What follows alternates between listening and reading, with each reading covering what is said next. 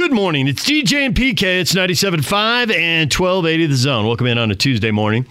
I've spent a portion of the last 24 hours, a larger portion than I would care to admit. Doesn't reflect well on me, so I'm not going to tell you how much. Ha! Okay, it was too much, though. But I have spent it thinking about BYU and Washington and Utah and all of that, and replaying in my mind everything we were talking about Monday, the assumptions I had on Sunday based on what I heard on Saturday. Quick recap if you don't know what we're talking about. Saturday night, the Utes lost to USC. Kyle Whittingham did his postgame, and I got in my car, and I'm driving home because I stayed. The game went through Talking Sports, so I stayed to watch the end of the game at my desk. And then I got in a car, and I flipped on, of course, 97.5 and 1280 The Zone and the Zone Sports Network. Why wouldn't I? And Hans Olsen and Frank Dolce are doing the postgame show. And they're talking, but only for a quick minute, and they say, hey, we got Kyle for you right now. Here's Kyle's postgame. So great. I want to hear what Kyle has to say. So he goes into it. In the middle of it, he says, now we're waiting, and we hope the next day or two we're hoping tonight or tomorrow we're going to find out who we play next week. Well, the alarm bells go off right away. I mean, you're supposed to play Arizona State on Saturday. That's pretty clear. I know that. And the fact that he would say that and even start to get out a little bit in front of the conference or these opposing teams about what's going on with their teams and their COVID tests, which was a clear implication, strikes me as highly unlikely. He's heard a lot and doesn't feel like he's talking out of school. And PK had already said on our shows earlier in the week, well, ASU, he says, I think this could easily impact the Utah game. They're missing a lot of guys. So I assume Kyle's heard, and I assume Utah's going to end up playing Washington because we already know Washington State's had an outbreak, and they couldn't play last weekend, and they're going to miss the second week too. And so sure enough, on Sunday, out comes the announcement from the Pac-12 that the Apple Cup is off. And I figure, well, I've got to keep watching here on social media. We're going to have an announcement that it's Utah-Washington pretty soon. That's what Kyle was hinting at. And instead, what I see is BYU-Washington, and then this whole blow-up about BYU's ducking them. And all I can think is BYU's not going to get to play him. The Pac-12 laid out the protocols, and Utah is going to play Washington. Why is Washington even bothering with BYU? So a little more of the backstory has come out. Well, Washington was talking to BYU before they knew how bad things had gotten at Arizona State, right?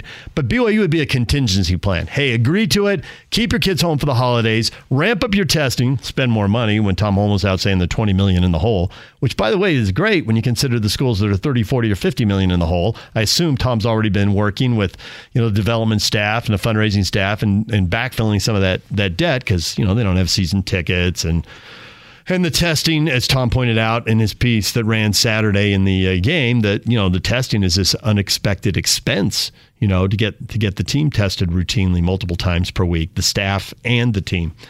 So I'm running through all this in my mind thinking, why are people making a big deal of this? Is BYU really ducking Washington? Washington's going to play Utah anyway. That's how this is going to work out. But the thing that I didn't consider until after yesterday's show is this scenario. I originally saw BYU's schedule and thought, they got to win a couple of big games, but if they do, they could be undefeated, right? I mean, going to the blue turf, there are no guarantees. We know that, but we know how that went. They won that, and they won at Houston, and they beat Navy, and so sure enough, here they are undefeated. But if you had asked me on September 1st, I'm telling you BYU's going undefeated, where will BYU be ranked? And I would have said 15 to 20. You can't get that much mileage out of this schedule. There are some nice games, but there aren't enough. Now, things have played out the way they have. And the Big Ten and the Pac-12 and the Mountain West didn't play much football. And we've had a lot of games canceled, so we have teams that haven't played a lot of games. We still have teams sitting on 1, 2, and 3 games played.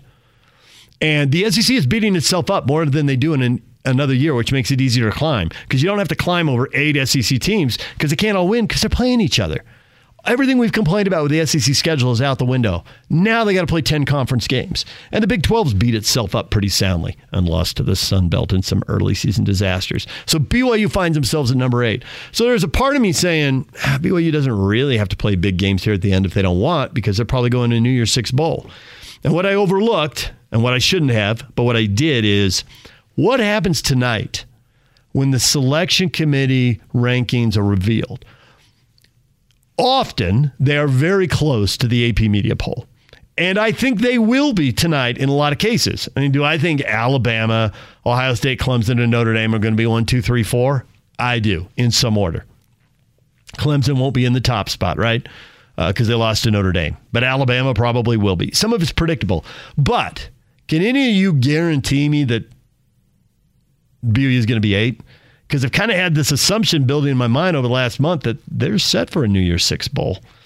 But I'm watching the way things are playing out, and I'm wondering, Wisconsin, Indiana,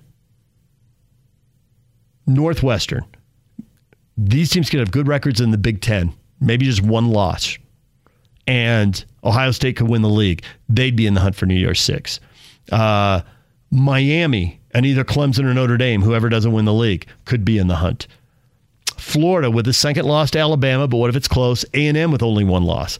I can add up 7 Power 5 teams for 6 spots, and I'm not even considering giving a second berth to the Big 12 or the Pac-12. BYU would be an 8th team for one of those 6 spots. There's 5 for the Power Leagues, and there's 1 for the Group of 5, which right now looks like it would go to Cincinnati. So 6 teams are in. There's 6 more spots. But I'm looking at 8 teams. Are we going to watch this tonight and see that BYU is 15, according to the selection committee? Because if they are, then as big as a pain in the butt as it is, and I know they told kids that they could go home for Thanksgiving, and kids bought airline tickets, and now they're probably gone. But should BYU, even though the odds are they're not going to get to play Washington anyway, do they need to take that on? Is BYU on the outside looking in, or are they on the inside looking out? If they are going to go to a New Year's, I don't think they have any shot at going to the playoff, but if they are going to go to a New Year's Six bowl, then who cares if they add a game or not? That's the big prize. And if you get it, who cares? Coaches and players may want to play because it's fun to play, and they may expect, and they probably do, that they'll beat whoever they play, possibly even destroy whoever they play, the way they did Boise State. But if I set aside this preconception, there's a couple things I've been carrying around that, you have this preconception. It's the foundation. You build everything off on it. One is Utah's going to end up playing Washington. 2, BYU's going to a New Year's Six bowl. What if those 2 are wrong? If Utah's not playing Washington, BYU, you got to pay for the extra testing. You got to go up there. We haven't even discussed the money. Is Washington giving BYU anything for this game? Or are they giving them something but not enough? Follow the money, people. PK and I have said that a million times. Follow the money. That could be another issue. Nobody wants to talk about publicly, but Washington's like, we got some debt to backfill. BYU needs a game for credibility. We don't need to give them money to. Other things, which I did take into account that led to this whole brouhaha, is that Washington drilled BYU last year in Provo. So there are definitely people looking at BYU's schedule going, that's nice that you thrashed Boise State at Boise with the Broncos' third-string quarterback. But come on. We lit you up last year. We will beat you again this year. Yeah, Cougar fans don't want to hear it, but Cougar fans, take the blue glasses off. Put yourself in a Washington mindset, and what would you say if the roles were reversed? If BYU had drilled Washington last year, you'd bring it up. If it were my team, I'd bring it up. I think that's just human nature for a sports fan. So, I don't think it matters. I don't think BYU's playing Washington. I think that one is toast. That is a memory, a whisper. I think that was a big deal Sunday, and I think it's a DOA here on Tuesday. It's not happening. I think the BYU players have scattered, and Washington's moving on, looking for other games, and fine. And I do think Washington's going to end up playing Utah, and this was all a lot about nothing. The conference wants to take care of the conference first. I get that. Washington BYU would be a sexier game than Washington Utah, but the conference is going to take care of conference. Utah needs games to develop guys for next year. That's what this year was supposed to be for the Utes. Any winning they did was gravy. This is like 3 years ago when they played Tyler Huntley as a sophomore. Well, they're sitting Troy Williams. They're 7-6, and they sat a senior who was coming off a really good year. So this better pay off the next 2 years. Well, guess what? It paid off the next 2 years. Big time. Jackpot. Pac-12 South, 2 conference title games. Didn't pay off with a conference title and a trip to the Rose Bowl, but it still paid off. So that's what this year is for the Utes. Now, if the conference tell Utah, hey, we want BYU to play Washington, not you, Kyle would be up there like, how am I supposed to develop a team if you won't give me games? So the conference policy is right. It doesn't provide for the most attractive game. Seeing if BYU could beat Washington on the road would get a lot of eyeballs nationally.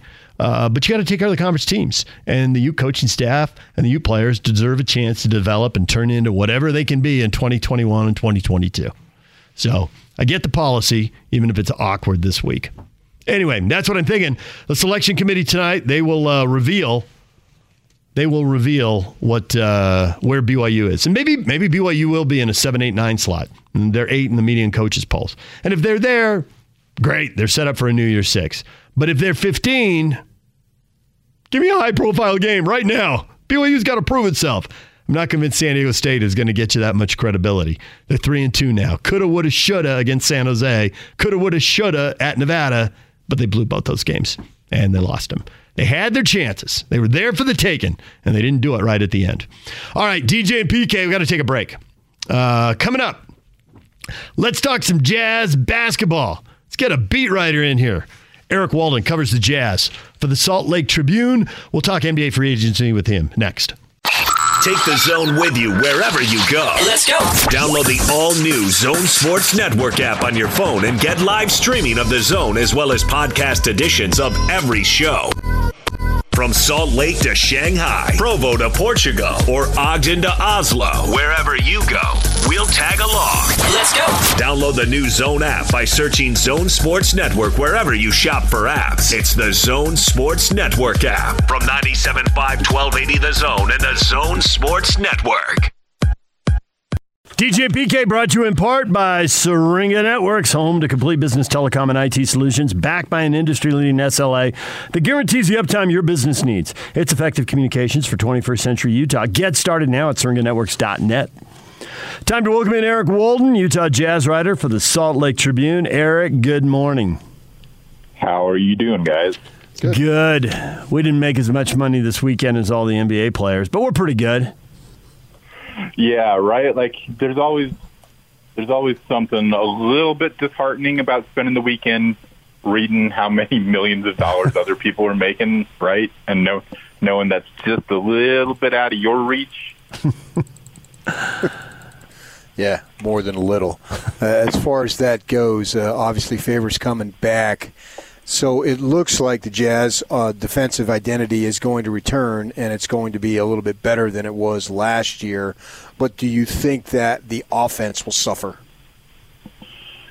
You know, I'm kind of two minds about this. I feel like bringing Fave back, yeah, the main motivation there is definitely they felt like every time Rudy went to the bench, the productivity took a nosedive, especially defensively. For all the improvement that Tony Bradley made last year, and he did, he just wasn't great at recognizing defenses. He was always a little slow to react. So bringing Fave back is definitely intended to address that side first. Now, as for the impact that he has offensively, I think that he probably is not going to be playing enough minutes to make a significant impact there. I don't think they're going to be taking a dive. This is a team that when Bojan Bogdanovic was healthy and Mike Conley was healthy, and when Jordan Clarkson was playing with them, they were among the top offenses in the league. You know, I think they led the league in scoring after in the months after they acquired Clarkson. So I would expect they'll probably still be up there. You know, part of that will come down to Clarkson had a career year from the 3-point line. You know, is that kind of an anomaly, or is that due to the fact that he was playing with arguably the most talented cast he's had around him? You know, where Donovan Mitchell can take some attention, where Bojan Bogdanovic can create some space, where Mike Conley can generate some gravity for him. You know. I think probably Clarkson is a little more key to their offensive efforts than Derek Favors is. And then on top of that, you know, while Fave isn't a great offensive player, we've seen before he has some pick and roll synergy with Joe Ingles, and that's nothing to be discounted. You know, so I suspect they'll probably be one of the better offensive teams in the league again. Yeah. So this is two questions in one, which can be dicey, but I think you are the kind of person who can handle it. that's a big assumption on your part, but we'll see how it goes. So, number one, I was surprised how freely the money flowed, given the fact the league obviously took a financial hit last year and obviously is going to take one this year. Beyond that, who knows? I was surprised the money flowed so freely, and with the money flowing so freely, I was surprised the Jazz were able to get Derek Favors at this price because I think he's a decent starting center in the league. He'll be the best backup center in the league, but he'd be a decent starting center in the league. And I thought somebody might give him, $15 million a year. And the money was flowing. I thought it would, teams creating cap room, making moves. Did either one of those things surprise you, that there was that much money out there or that Derek didn't get more of it? Not that he came up short. And I would say neither one surprised me a ton. Once the league and the Players Association kind of sat down and negotiated the terms of the amended CBA, and decided, it doesn't behoove anyone to take that massive hit to the salary cap this year. I mean, you guys know that the salary cap every year is calculated at the end of the season based on what's referred to as basketball-related income, which is TV money, which is fans in the stands, spending money on jerseys and concessions and things like that, even money from naming rights to arenas and practice facilities. And as you alluded to, the NBA lost a ton of money this past year because of COVID, because of the situation with losing advertising in China as a result of the Daryl Morey situation. If they had negotiated, if they had followed standard protocol and based the salary cap off of that, we'd have seen the salary cap drop from $109 million to $90 million. So $19 million single season drop. Fortunately, cooler heads prevailed and everyone agreed that was not good for business. That would have just created chaos in terms of the number of teams that would have had to jettison good players simply because they would have been way over the cap. So, in keeping the salary cap where it was, that created money to be spent for a lot of teams. Now, how that impacts Fave is that I didn't foresee him getting too much extra money simply because while teams had money to spend, not too many teams had a ton of money to spend. You had the Knicks out there, you had the Hawks, you had the Hornets.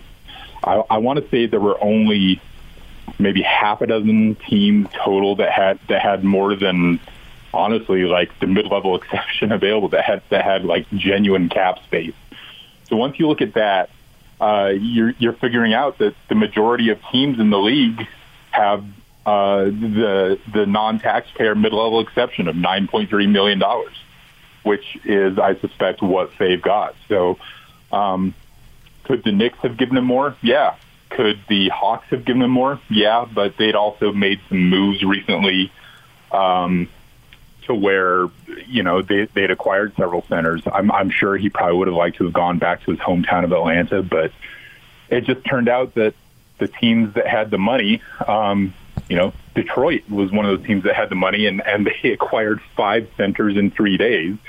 So theoretically, Fave could have been one of those, but they decided they liked other guys better. They liked Dwayne Dedmon better for some reason. They liked Mason Plumlee better for some reason. So a little bit of weirdness, but the market was such that there was some money to be spent, but just not enough for a guy like Derek Favors to get the bag, as it were.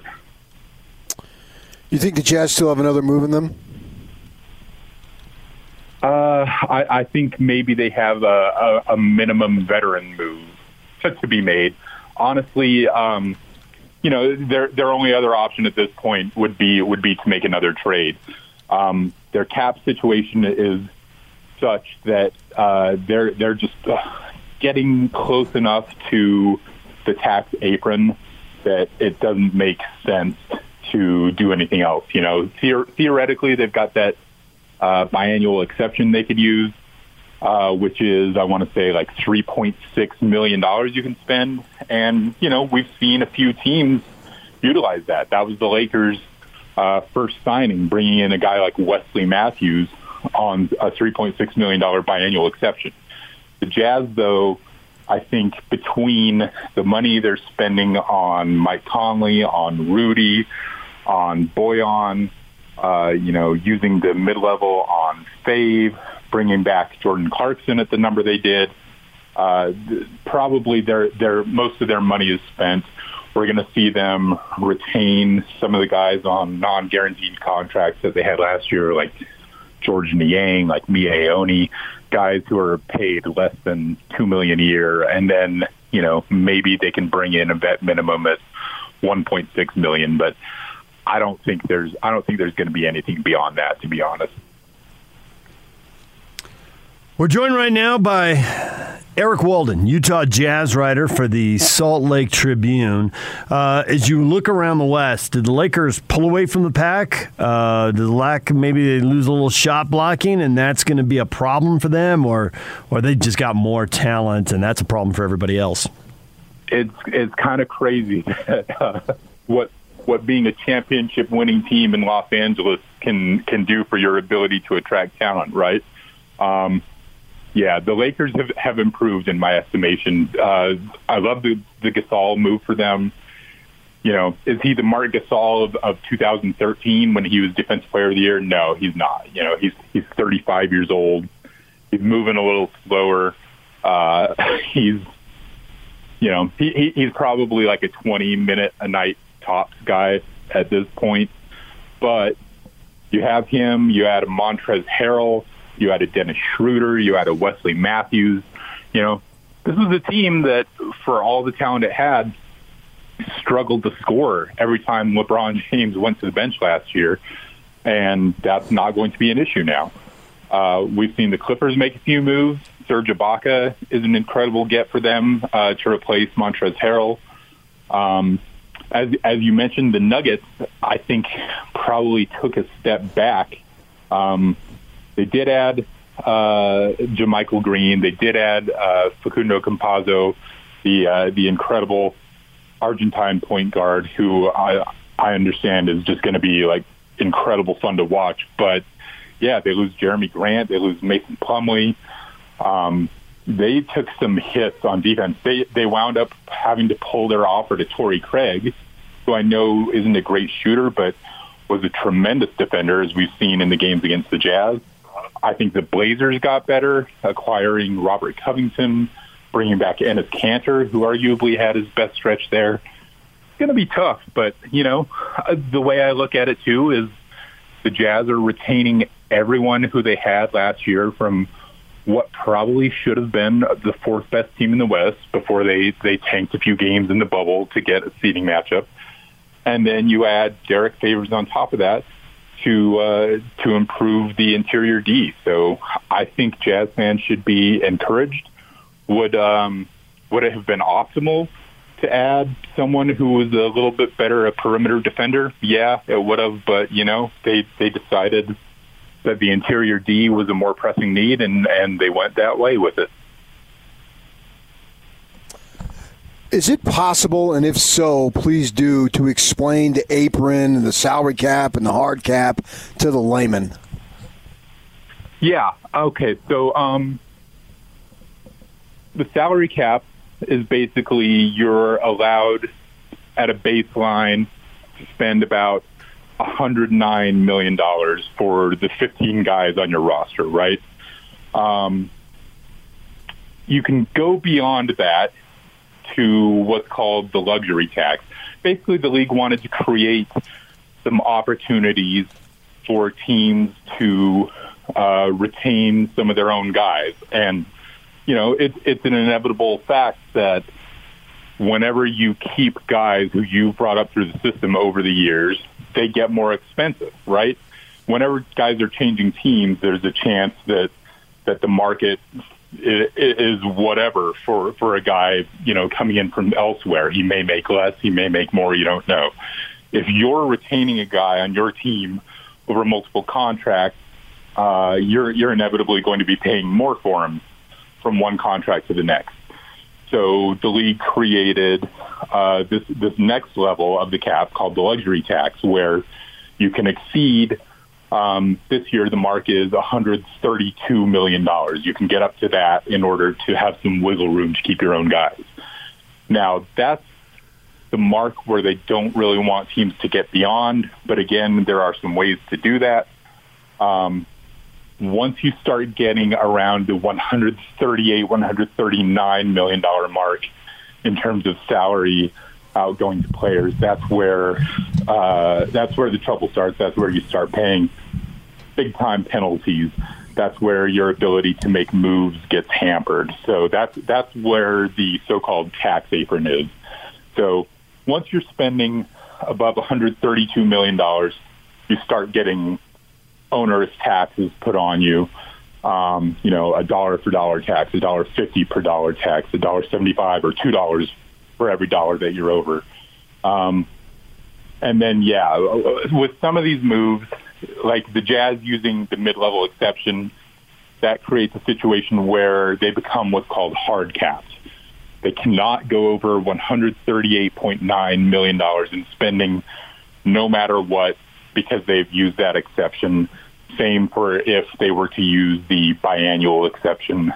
These exceptions are put in place to say you can go a little bit over, but once you use this move, you can't go over that $138.9 million tax apron level. So basically, it's a means of enabling teams to be able to spend more, to keep guys, and also to, occasionally improve by bringing in guys from the outside as well. So, with that as a background, are they going to get Rudy Gobert done? Because it looks like they're going down the list, checking things off. Favors, Clarkson, Mitchell. I think Gobert would be up next. What do you expect? Yeah, he's definitely the last one on the list. I'm curious to see what happens there. I would expect they get it done. They absolutely want to get something done. That said, I think it's also no secret out there that there's been some reservations expressed in terms of giving Rudy the so-called supermax, where he's eligible to earn 35% of the team's salary cap as a result of being an All-NBA selection and Defensive Player of the Year. These are the contracts that we've seen awarded to the Chris Pauls and the Russell Westbrooks and the John Walls, where it was intended again as a means of rewarding a guy and keeping him with the team that he's been with. But what we've wound up seeing is those contracts more often than not kind of become an albatross to the team handing them out. I mean, how much do the Wizards regret giving a supermax to John Wall right now? We were seeing, a year ago, Chris Paul on a supermax was thought to be untradeable, and the same with Russell Westbrook. So Rudy's eligible for that. The Jazz probably don't want to give that to him.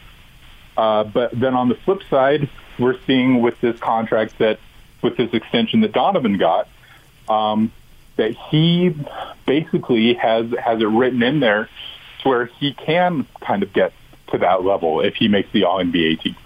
His baseline extension is 5 years, $163 million.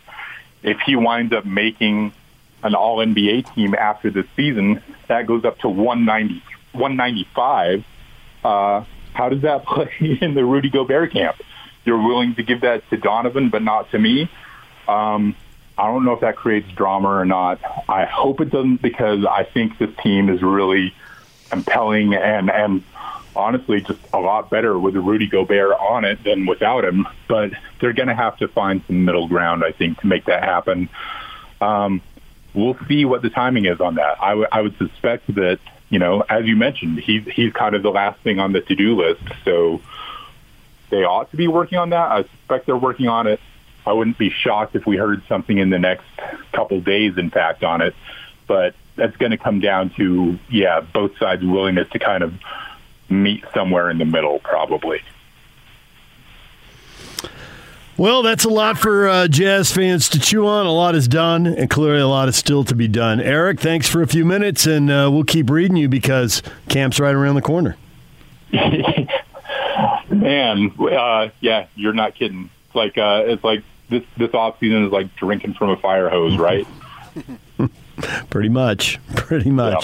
All right, you take care, guys. There's Eric Walden, Utah Jazz writer for the Salt Lake Tribune. When we come back, Ian Furness, KJR, Q13 Fox. He works in Seattle, Washington. He used to be right here in Utah. Now he's up in Seattle. We'll talk with Ian next. Stay with us. Take the Zone with you wherever you go. Let's go. Download the all-new Zone Sports Network app on your phone and get live streaming of the Zone as well as podcast editions of every show. From Salt Lake to Shanghai, Provo to Portugal, or Ogden to Oslo, wherever you go, we'll tag along. Let's go. Download the new Zone app by searching Zone Sports Network wherever you shop for apps. It's the Zone Sports Network app from 97.5 1280 The Zone and the Zone Sports Network. DJ and PK brought to you in part by Action Plumbing, Heating, and Electrical. Spring into action now. Mention this ad and receive $33 off any service. Call Action today at 801-833-3333. That's 801-833-3333. Time to welcome in our old boss, Ian Furness, now in Seattle, KJR Radio, Q13 TV, doing the Fox thing on Q13. Ian, good morning. Good morning, gentlemen. How are you? We are good. And we are also wondering, how come you moved to Seattle and got in the middle of some Utah BYU thing? How did that happen? Well, I mean, I really don't have a horse in this race, right? I mean, I'm not a fan of UW and, certainly not a fan of BYU. So I'm kind of enjoying them going back and forth against each other. It's kind of fun for me. But yeah, I don't know. Isn't it just the most 2020 thing ever? Just everything's a mess. Nothing seems to make sense. Things that seem like they would fit like a glove don't. Glove don't fit, don't acquit, whatever it is, right? I mean, that's where we are right now. I don't know, man. It's a tough go. I mean, we're still trying to stomach the fact that we don't have our rivalry game that's going to take place this weekend. That's not going to happen. And so now next step is to find another game. It's like an AAU basketball tournament. Who's up next? So you believe that BYU should enter an agreement with Washington to play them, even if that ends up being the Huskies don't play them and play Utah? Yeah, I mean, I understand the politics of it, and I probably understand it better than people up here do, in the sense that you don't want to be BYU and be prepping for a game against Washington, and all of a sudden, ASU cancels, your school, PK, cancels, and then all of a sudden, because of the Pac-12 rules, you get pushed aside for your in-state rival, who you are not part of their party in their conference anyway. I mean, I understand all of that. I get that. I also, I just think that, I think we all, and I say we, like the three of us have any say in it. I think everyone needs to probably be better in this case. And I think, for the Pac-12, I know what their agreement is. They need to, if a game's canceled by Thursday or what have you, then, you got to have, and you can play a Pac-12 team. That's what they'll do. I think at some point this is where the conference needs to step in. Leadership needs to step in on all sides. Jen Cohen at Washington, Tom Holmoe at BYU, and Larry Scott at the Pac-12, and say, listen, BYU is playing Washington this weekend. Utah, if you can't get a game with ASU, we're sorry. Tough. We move on, and that's the way it should be. But it's not obviously going to happen that way. And in the end, I'll bet you anything Washington ends up probably playing San Diego State, which nobody wants to see. Why you got to be like that, Ian? Sorry. Why you got to be like that? DJ. I'm sitting here, right, Ian. minding my own business. I want that to happen because the more games Brady Hoke loses, the quicker we move on to the next guy. And he'll probably be another Brady Hoke, but he might be a Rocky Long. Okay. Brocky Long good when you got Brian Urlacher, right? That's how that works. But anyway, we move on. I digress. Let's not break down the greatness of San Diego State football now. I'm a little surprised this became a thing because Kyle Whittingham in a postgame Saturday night after USC is talking about finding out who they're going to play next, which Kyle doesn't like to lead on these things. So that makes me think that there are a bunch of people who've talked to Kyle who've indicated ASU probably can't go. So I'm a little curious why Washington went down the road with BYU when the Utes seem like a pretty good probability, or Kyle wouldn't be talking about it. Right. Does Washington need a game that badly, or is this just why you hate UW? Let me walk it back just a little bit. So Washington's first game, as many people know, was canceled with Cal because Cal is in Berkeley, and they've got that. Basically one positive test means you've got 90 positive tests, and because Berkeley is so tight with how their contact tracing works. So Washington's first week is canceled, and that was a last-second thing. They actually tried to get a game with Arizona because that was Arizona supposed to play at Utah, and Arizona, ended up was going to play Washington anyway, and so they had that in place. That didn't come to fruition, mostly because I think the biggest issue there was Washington was not going to be the home team. Neither team was going to be a home team, so you weren't set up for hotels and travel, not so much travel with the airplane, but buses and all that kind of stuff. So just the logistics didn't work out. So Washington loses that first game. They play, the last 2 weeks. There was word, I think I first heard about Jaden DeLora, the quarterback at Wazoo's test on Wednesday night, Thursday morning. We were getting word that off the record that he was testing positive. So Washington was already aware of the potential of the Apple Cup being not played. And so when that happened, obviously you start reaching out. I mean, Jen Cohen's an outstanding athletic director at Washington, and she starts reaching out, and I heard BYU right off the get-go early. And that was probably end of last week, along with some other Mountain West Conference schools that they were reaching out to because they didn't want to go another week without a game. So they were going down that road for a while. And then, of course, BYU, as Washington was already going down pursuing that possibility, BYU sends the tweet out anytime, any place, anywhere, which was, it's one of those things where you do that in today's world, me and anybody else, we're going to have fun with it. I more than anything, just because it's BYU, and not that I want to throw a firecracker into the, murder hornet's nest, but why not?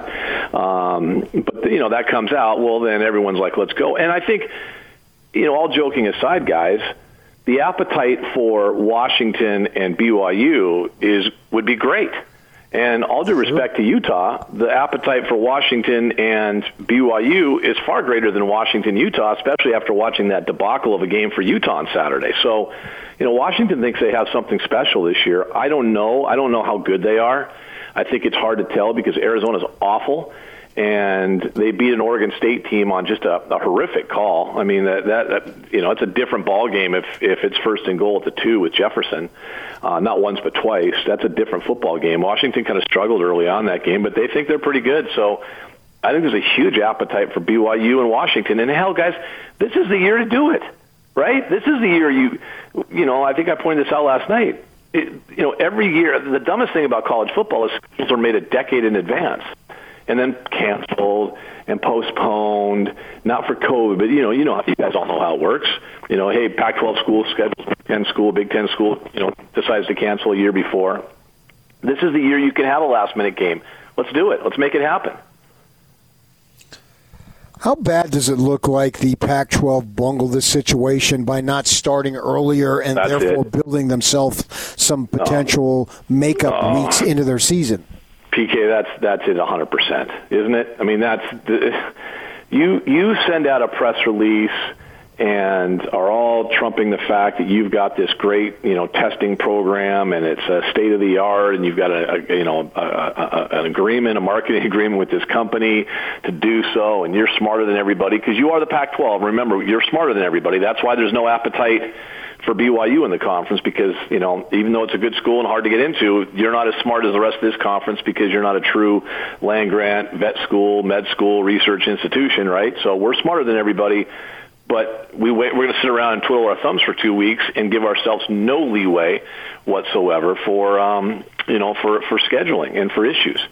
So yeah, they bungled it immensely. They completely bungled it. I mean, they're trying to fit this small, short little schedule in, 6 weeks, 7 weeks into 6 or 7 weeks, and it just isn't good.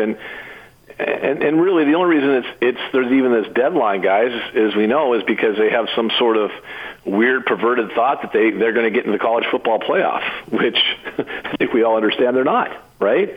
I mean, maybe Oregon, maybe USC, but one of those two teams will kick a game along the way, right? So it's not going to happen for them. So why try to shoehorn this schedule into the 6 week time span?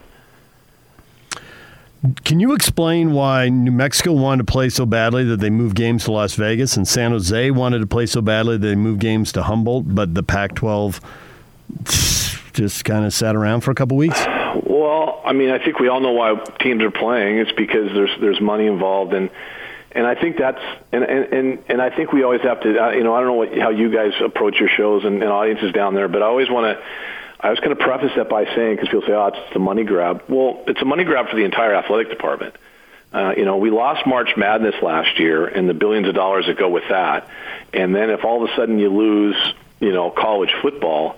We've already seen across the country, programs being cut, athletic departments and good people who work so hard and passionately losing their jobs, like across the country in all other aspects of life. But, if all of a sudden you lose, 2 non-revenue sports and all that goes with it, how many kids would have an opportunity to maybe go to school don't have that opportunity anymore? I understand. I think we all understand why they're trying to play, no matter what level, Mountain West, Pac-12, SEC, what have you, because they need the revenue. And so, and you need to kind of keep that thing going. And guys, the other part of it too, and I have a senior in high school who's a high school player who's probably going to play on Saturdays in football. I don't diminish the fact that these guys work their tail off all year, train all year, work so hard, and there is part of me that says that not everybody's worried about not getting enough from a scholarship. There's a lot of kids that just want to play. So if you can do it safely, I understand that too. You think there's the chance that the Apple Cup can be rescheduled on the 19th if neither of those teams are playing for the conference title? Yeah, I think so, PK, because, they initially talked about the crossover nonsense. Yeah. Like playing a South team, South and North, all that kind of stuff. But it sounds like they're going to try to make that happen on the 19th. I think what it'll come down to is Washington and Oregon, which is the 12th, I believe, the last game. So whoever wins that's probably the North rep in the Pac-12 championship game. And so if it's Washington doesn't win that game, then they would probably try to play the Apple Cup in 2 weeks. Wazoo's, I understand why Wazoo's got issues. I don't know what Utah's issues were necessarily, but Wazoo's issues were, they new coach, and not just one new coach. Like Washington, because this is the stones being tossed by the Washington guys today. It's like, well, Washington did everything right and they're healthy, and why is Wazoo not doing that? Wazoo was in a different situation. Washington, with Jimmy Lake came in, he retained most of his coaching staff. He's got a new offensive coordinator, but his defensive coaching staff, his line coach is the same. All those guys are the same. Wazoo, Nick Rolovich came in, and you guys know how it works. Brand new staff, there's attrition. And so, when Rolo said 2 weeks ago, hey, we were without 32 guys, it wasn't just COVID. It was, 1 or 2 guys had COVID at that point or tested positive, but opt-outs, transfers, people in the transfer portal, and so forth. They're just down in numbers right now. So we're hoping that they get those numbers back up in the next 2 weeks and can play USC a week from this Friday, and then resume the season after that. But we'll have to wait and see. So it's a challenge. Every school has a different challenge this year. Every school has different problems that they have to face, and I think that's something to remember as well. I just think, as far as, and I just got a text, as of now, BYU is out for Washington. So, and that's someone that's talking to Washington directly. So it doesn't sound like that's going to happen at all. So we're seeing basketball games and tournaments canceled. We've seen football turned upside down. How upside down do you think basketball is going to be? Very, very, very. Maybe it's easier. I don't know. Wazoo's coach, Kyle Smith, tested positive, no symptoms, but he tested positive. I think that's one of the things we're running into right now. So, I don't know, man. I wish I knew. I think we all wish we knew. It's just this great uncertain terms. It's just a bad time, man. You hope people are safe and not getting sick. It's tough, man. I don't know about you guys. I think every day it just seems like it's a new challenge and a new set of bad news is rolling down at us, but such is 2020, right? So you're familiar with BYU's program, I'm sure. Obviously, I don't know how much you've seen them play this year, but they look pretty good to me. Zach Wilson looks good. They've got good receivers, and defensively they got some players. How legit do you think they are? I think they're really legit, PK, and I think that's why we all want to see BYU Utah or BYU Washington, right? Like let's get the barometer out and see where both these programs are. Like North Alabama is not a test. I mean, let's go get it. Let's see what you are, and if not, let's see BYU Cincinnati play. And if one of those two, whoever comes out of that thing, I mean, let's get a barometer. Let's get a test. I think they're good. I think Zach Willison's special. I think BYU looks like, the BYU of the past. Big, strong. They got some athletes. They got some dudes. I mean, I think they're really good. But we don't know, and we don't know how good Washington is. That's the problem we're running into this year. But part of it too. Let's be honest. There's no true appetite in the Pac-12 for anything having to do with BYU. I think that's the harsh reality. That's been the case, for 25, 30, 40 years. BYU wants to be a part of the party, but with the restrictions they have on Sunday play and other things. I think the Pac-12 doesn't want to, bend over and say, we'll make concessions for you, but nobody else. And so I don't think there's just a huge appetite for BYU as far as the conference, the presidents, the athletic directors, and even at the offices in San Francisco. Do you think the Pac-12 really has an appetite for a playoff berth this year? Because it'd be great to get in and get the money, but watching teams play, and maybe Indiana punched a bit of a hole in this with that game against Ohio State, but whoever gets in at 4, is there a decent chance that they just get annihilated by Alabama, Clemson, or Ohio State? Maybe, but maybe not. I mean, I think Oregon's pretty good, just watching them play against Wazoo. But, maybe Wazoo's not good at all, and they hung around for 3.5 quarters against that team, so maybe Oregon's not good. I don't know who is good this year. LSU got beat by Mike Leach's at Mississippi State team, who's looked horrible since. LSU isn't what it used to be. Alabama might still be Alabama, but they lost a ton of dudes too. I think 7 guys off their defense to the NFL. I mean, so because of the way the schedule is this year, the great unknowns is all through college football. That's why if you can have a game and get a game and do a game, let's do it, man. Let's make it work. I know you're way out of the way now, but can you believe what's happened to Utah State?